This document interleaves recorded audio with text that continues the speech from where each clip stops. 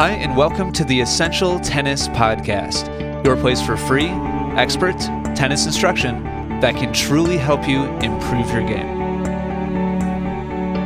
Welcome to episode number 295 of the Essential Tennis Podcast. Today we're going to talk about how to fix your serve toss, but it's going to turn into so much more than that.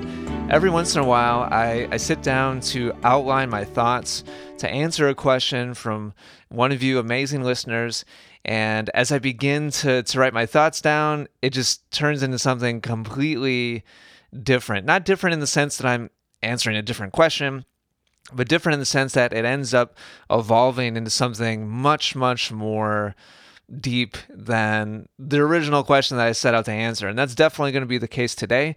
We're going to talk a lot about the learning process, and this is not just going to be about the serve toss, but how to fix any part of your game. And this really pretty cleanly outlines exactly the system that we follow on the court when we work with our students. Not necessarily step by step like the actual nuts and bolts and drills, although I will give a lot of drill examples within the context of actually fixing a serve toss, but it's more kind of underlying principles and framework that you can follow at home to improve any part of your game. So today's core question comes to us from Melissa. She wrote to me and said, I have something that I've struggled with for my entire tennis playing time. I'm a 3-5 player with good ground strokes and okay at the net, but my serve is really holding me back. I absolutely cannot toss the ball for my serve, which results in very weak serves. Whenever I get stressed or I start thinking about it, things get even worse. Then I have to start tossing 4 or 5 times before I can put anything that is even remotely hittable. Any advice for drills or exercises to help improve my toss? I've played some other players who seem to have the same issue. Thanks so much. Well, yeah, Melissa, a lot of players have this issue. And I think there's probably many tennis players out there who are afraid to ask about this because it seems like it should be such a simple thing. Like, okay, you know where the toss is supposed to be, so just toss the ball there. And I think that's basically the approach a lot of coaches take and a lot of pros take is they'll have some technical advice as far as like don't roll the ball off your fingertips or don't flip the ball up in the air with your hand or your wrist. But there's not a lot more depth besides that. And it's like, okay, well, so just practice. Like I told you what not to do. Now just go ahead and practice and you'll have a great toss. Well, I want you to know, Melissa and everybody else, that this is just one of those things in tennis. I've seen it over and over again. It's extremely simple, the task itself, but that doesn't mean it's easy. And I've played and taught with many players and coaches who are much more skilled and much more talented than me as far as playing ability is concerned, but throughout their playing career struggled with their toss consistency.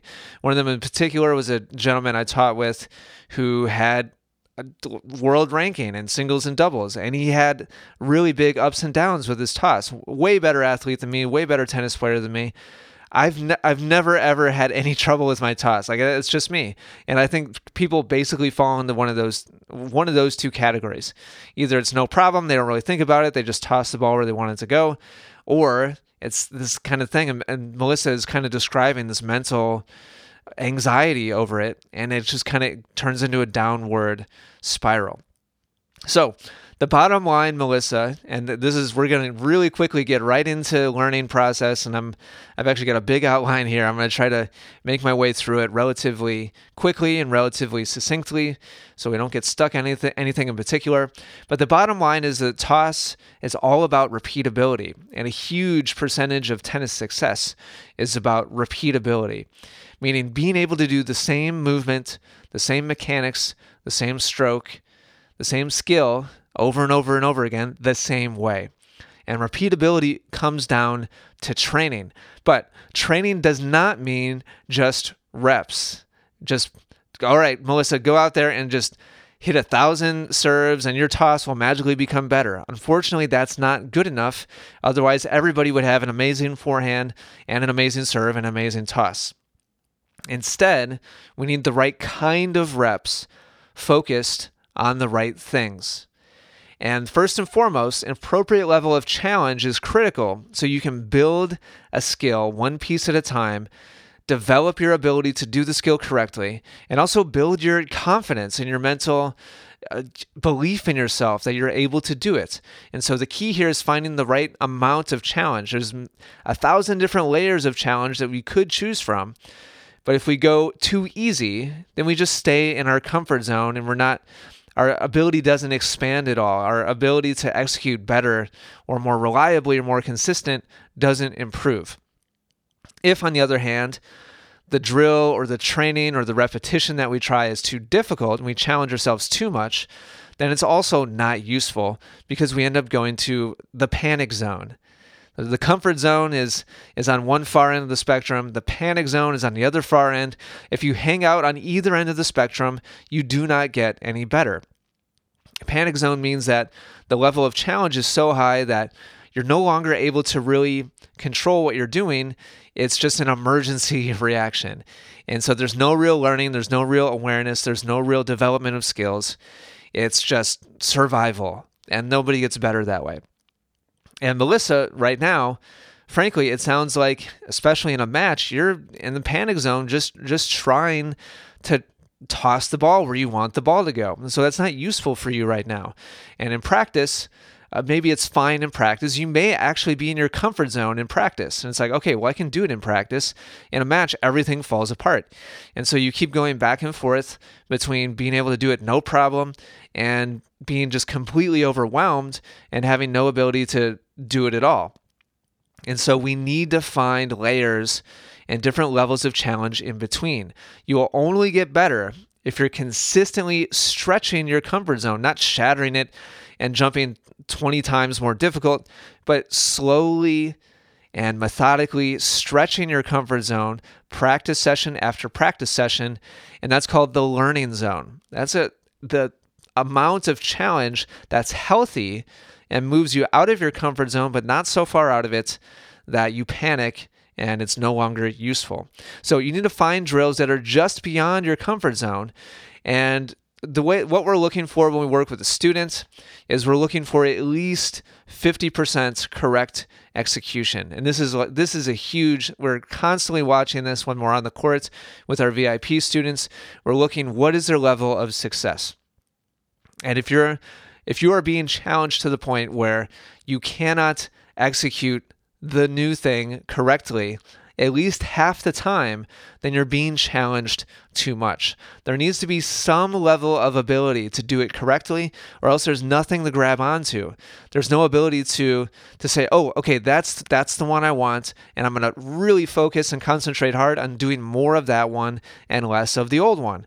And that's how you slowly but surely move in the right direction. And once you're executing 80 or 90% of the time correctly, the new and improved thing, then it's time to progress and go to the next level or layer of challenge. And hopefully you advance just enough that you bump back down again to about 50%, and you kind of hang out at 50% for a little while, and then you slowly build up your ability to do the slightly more difficult version of what you're working on.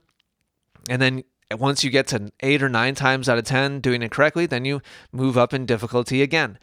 If there's not this progression of challenge and there's not this progression of success in being able to correctly do little layer by little layer at a time, there's not this building of execution, then real improvement is very, very, very difficult to achieve, especially if you're not an elite athlete. If you didn't grow up playing sports, if you don't have high levels of coordination, if you don't have high levels of kinesthetic awareness, and you just don't know what your body is doing, which is the vast majority of people, then you have little to no chance of seeing a demonstration from a coach or a pro or a video and say, oh, okay, I guess I'll do it that way. And just doing it that way. It's just not going to automatically happen, even if it's a better movement, even if it's a, quote, natural way of doing it, and you're not doing it the natural way now. Your habit, your muscle memory will continue to suck you right back in to your old habits. And so the foundation of our coaching process is layering drills. And so, Melissa, I've got 4 drills for you here. We're going to go through. Even if your toss is perfect, please listen, because these specific examples are just the perfect illustration of what you should be striving to do with whatever stroke you want to improve or whatever skill you want to improve. So I literally did these in the office to really kind of feel and sense what they were like and get a sense that I'm kind of making appropriate progressions. I'm not skipping ahead too quickly. And so, Melissa, here's a practice plan for you to follow. I'll describe these briefly. There's 4 drills in this progression. Drill number 1 is wall bounces at head height. So just take a tennis ball, stand facing a wall. So your body, your hips, your shoulders, parallel to the wall, facing the wall, standing about 3 feet away, and extend your arm and just gently toss the ball up so that it bounces softly against the wall, just about head height. And so if you're releasing the ball about shoulder height, which is about what you should be doing, then the ball is only coming up off your hand by like a foot, maybe 2 feet at the most, and then just bouncing off the wall and softly coming down to your hand again. And so you want to find a soft touch against a very specific spot on the wall. And so after you've tossed a couple, you kind of get a sense for, okay, I'm aiming for about here. Pick a spot on the wall, or get a piece of masking tape, or get some chalk if you're outside, and just make a little mark on the wall. And then repeat repetitions to that spot on the wall for at least 5 minutes. No matter how well you execute it, spend at least 5 minutes doing this most basic, easiest execution drill. And only move on after 5 minutes if you're executing 80% of the time correctly. And that means that the ball is bouncing within a couple of inches of that spot. You don't have to literally hit the spot, but if it bounces within 2-3 inches of that spot, you're right there. And so that's great. And so you're looking to hit 8 out of 10 to that spot. Do at least 5 minutes, even if you immediately are 8 out of 10, just to establish some repeatability and some feel. And we're going to build on top of this first drill. So that's drill 1. Drill number 2. Keep that same position facing the wall, standing 3 feet away.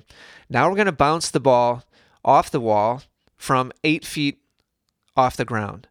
And so I'm 6 feet tall, and so that would be 2 feet over my head. If you're 5 feet tall, that would be 3 feet over your head. But the whole principle here, the whole idea is that now we're just taking that first really soft touch, just like a foot up off your hand, and now we're extending it by 2 or 3 feet and going just a little bit higher on the wall. We're keeping our position the same. We're keeping the principle and the idea the same. We're just tossing a little bit higher on the wall. So soft touches against the wall, find a specific spot, put a little piece of tape on the wall, and again, repeat for at least 5 minutes, and only move forward if you're hitting at least 8 out of 10 in the right ballpark. And now that ballpark can extend a little bit. Anything within 3-4 inches, you're fine. We just don't want to toss, 2 feet too short, and then 2 feet to the right, and then 2 feet to the left, and then you're tossing it 3 feet too high. We're just looking for a very consistent execution of the 8-foot wall bounces. And again, looking to have them just softly bounce off the wall. So, drill number 3. After you've established at least an 8 out of 10 success rate with drill number 2, now address the wall from a sideways position. So turn your body so you're about 45 degrees. If you're a right-handed player, you're tossing with your left hand. I probably should have started with that. And so that means you're going to turn your body to the right by about 45 degrees, and now toss along the wall with your arm extending up along the side of the wall, and toss the ball up into the wall, going for the same height, but now we're aligning ourselves a little bit differently. If it's too easy and you're nailing it right away, then you could also extend the height a little bit more to 2 or 3 feet higher, which is going to be pretty appropriate for most players as far as maximum, or not maximum, but actual toss height that they would use for an actual toss. If going for a different height, or if you don't have the height available because of ceilings, then that's fine. Just address the wall sideways and practice from that different alignment.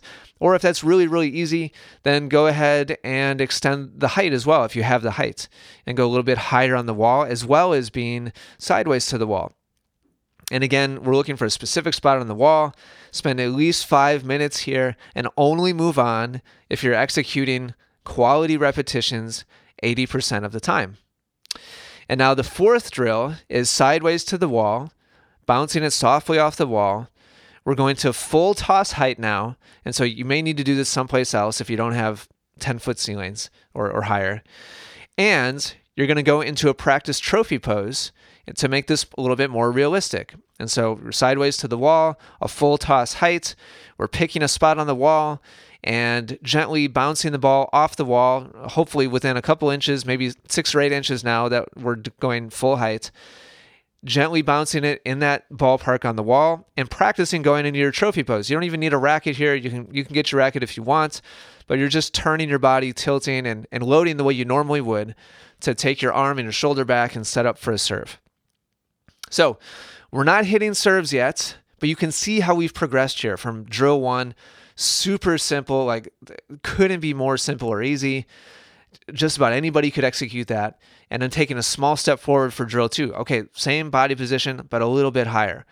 And then drill number 3, slightly different body position, same height. Or if you can, a little bit higher is fine too. You could make a 5th progression in there. And then 4th progression or final progression, maybe this is 5th progression, depending on how you break it up. Now you're sideways, bouncing off the wall softly, and going to a full trophy pose. And so you can see how we've created these stepping stones of execution, a little bit more challenge at a time. And so the process, Melissa, and everybody else, so this is the principle at play here. You need to learn where you break down. Where is the technique breaking down? Which drill? And the whole idea here is to narrow down exactly which element, what level of challenge is causing things to blow up, what's causing inconsistency. And then you can create extra sub-progressions and extra little in-between stepping stones that target that specific skill. And so if you spend a half an hour on drill 3 and it's just not coming together and you're just not even seeing improvement, or you go from drill 2 to drill 3 and you're only doing 1 out of 10 correctly. Okay, well, so we need to create an intermediary step. We need a sub progression in between. And so this is the process. This is what we do with our students each and every time we walk out onto the court. We observe, we see their level of execution, and then we either progress because, oh, great, they get this one, let's go to the next one. Couple of minutes, great, they've got that one, let's go to the next one. Or, oh man, that totally sent them back to their old habit. We need to go, maybe completely go back to the drill before, or find some intermediary step. But we're constantly managing the level of challenge so that they feel like they're advancing. They are advancing. They're doing a little bit better at a time. They're slowly building their confidence, slowly building their awareness, slowly building their ability to execute a little bit more of the new thing correctly. And all along the way, giving them feedback and helping them see what they're doing. It's not just hitting more serves and doing it the way you've always done it. And so, Melissa, do not go out and just hit 10,000 serves. There's a big misconception about this. It's not about the number of reps.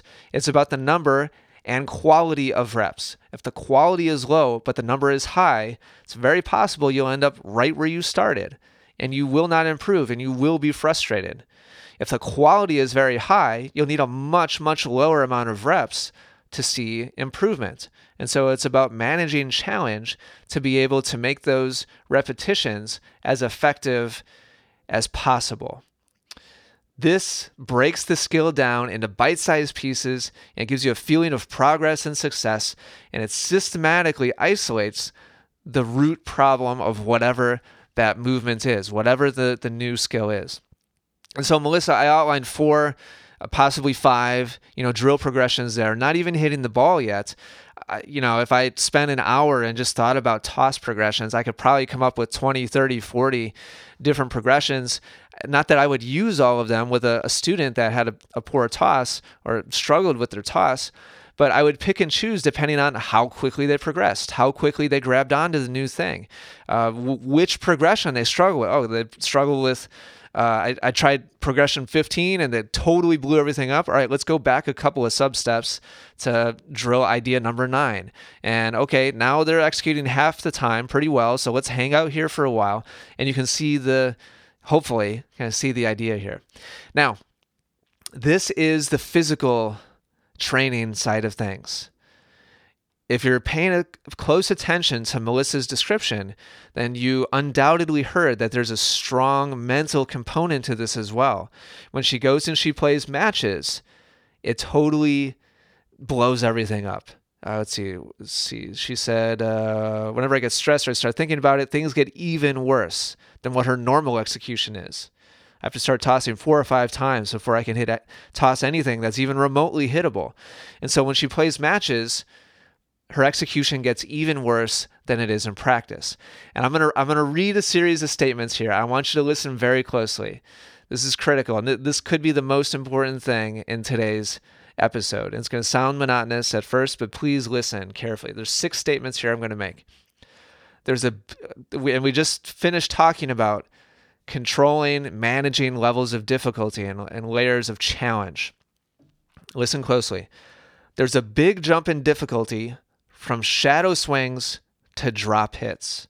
Shadow swings means just executing the movement with no ball at all, and drop hits means just dropping a ball. Like, we're not tossing it, not feeding it, we're not hitting it. Like, okay, here's the ball, I'm dropping the ball, execute the new thing. There's a big jump in difficulty from shadow swing to drop hits. There's a big jump in difficulty from drop hits to toss hits, meaning just underhand toss. There's a big jump in difficulty from toss hits to feed hits. Feed hits means, okay, now I'm hitting you with a racket, close distance, but now I'm using the racket instead of tossing underhand. There's a big jump in difficulty from feed hits to cooperative rally hits. So I'm no longer controlling every ball and just feeding exactly to the same spot. Now it's a live rally back and forth, but it's cooperative. We're trying to hit easy shots to each other. There's a big jump in difficulty from cooperative rally hits to sparring point hits, meaning now I'm trying to win the points, but it's not a real match. It's practice competition. And finally, there's a big jump in difficulty from sparring point hits to real competitive point hits. And Melissa, executing anything in practice versus in a competitive environment is basically a completely different skill. I mean, completely different skill. Sure, it's the same mechanics, it's the same movement, it's the same muscles being gathered and executing whatever the movement is, but the environment has changed. And those 6 statements I just read, the jump in difficulty from level of execution to level of execution, the environment changed. There's more variables, there's more stressors, there's more pressure. And competition is a big, big part of that increase in challenge and difficulty. Just because the physical challenge hasn't changed doesn't mean that the environment isn't more difficult. And so it's critical for everybody listening to understand that there is physical skill progressions to help somebody advance systematically, and you need to follow the same principles and the same mindset when it comes to executing under the pressure of competition. You need to create layers and levels of challenge to keep yourself in the learning zone as it pertains to competitive stress and anxiety, just like the physical skill development. This is something I don't think I've really talked about on the podcast before. I have in a very general sense, but I'm going to get specific here, and I'm going to go through some drill ideas. And again, this is specifically for Melissa. So Melissa, here's 10 drill ideas. I'm going to go through them relatively quickly. This is not just for Melissa. Please listen to the principles being applied here, because you can apply this to any other skill in tennis or any other skill in life. And so here's some examples, some ideas, Melissa, of ways that you can stretch your comfort zone as far as competitive environment stress and anxiety is concerned.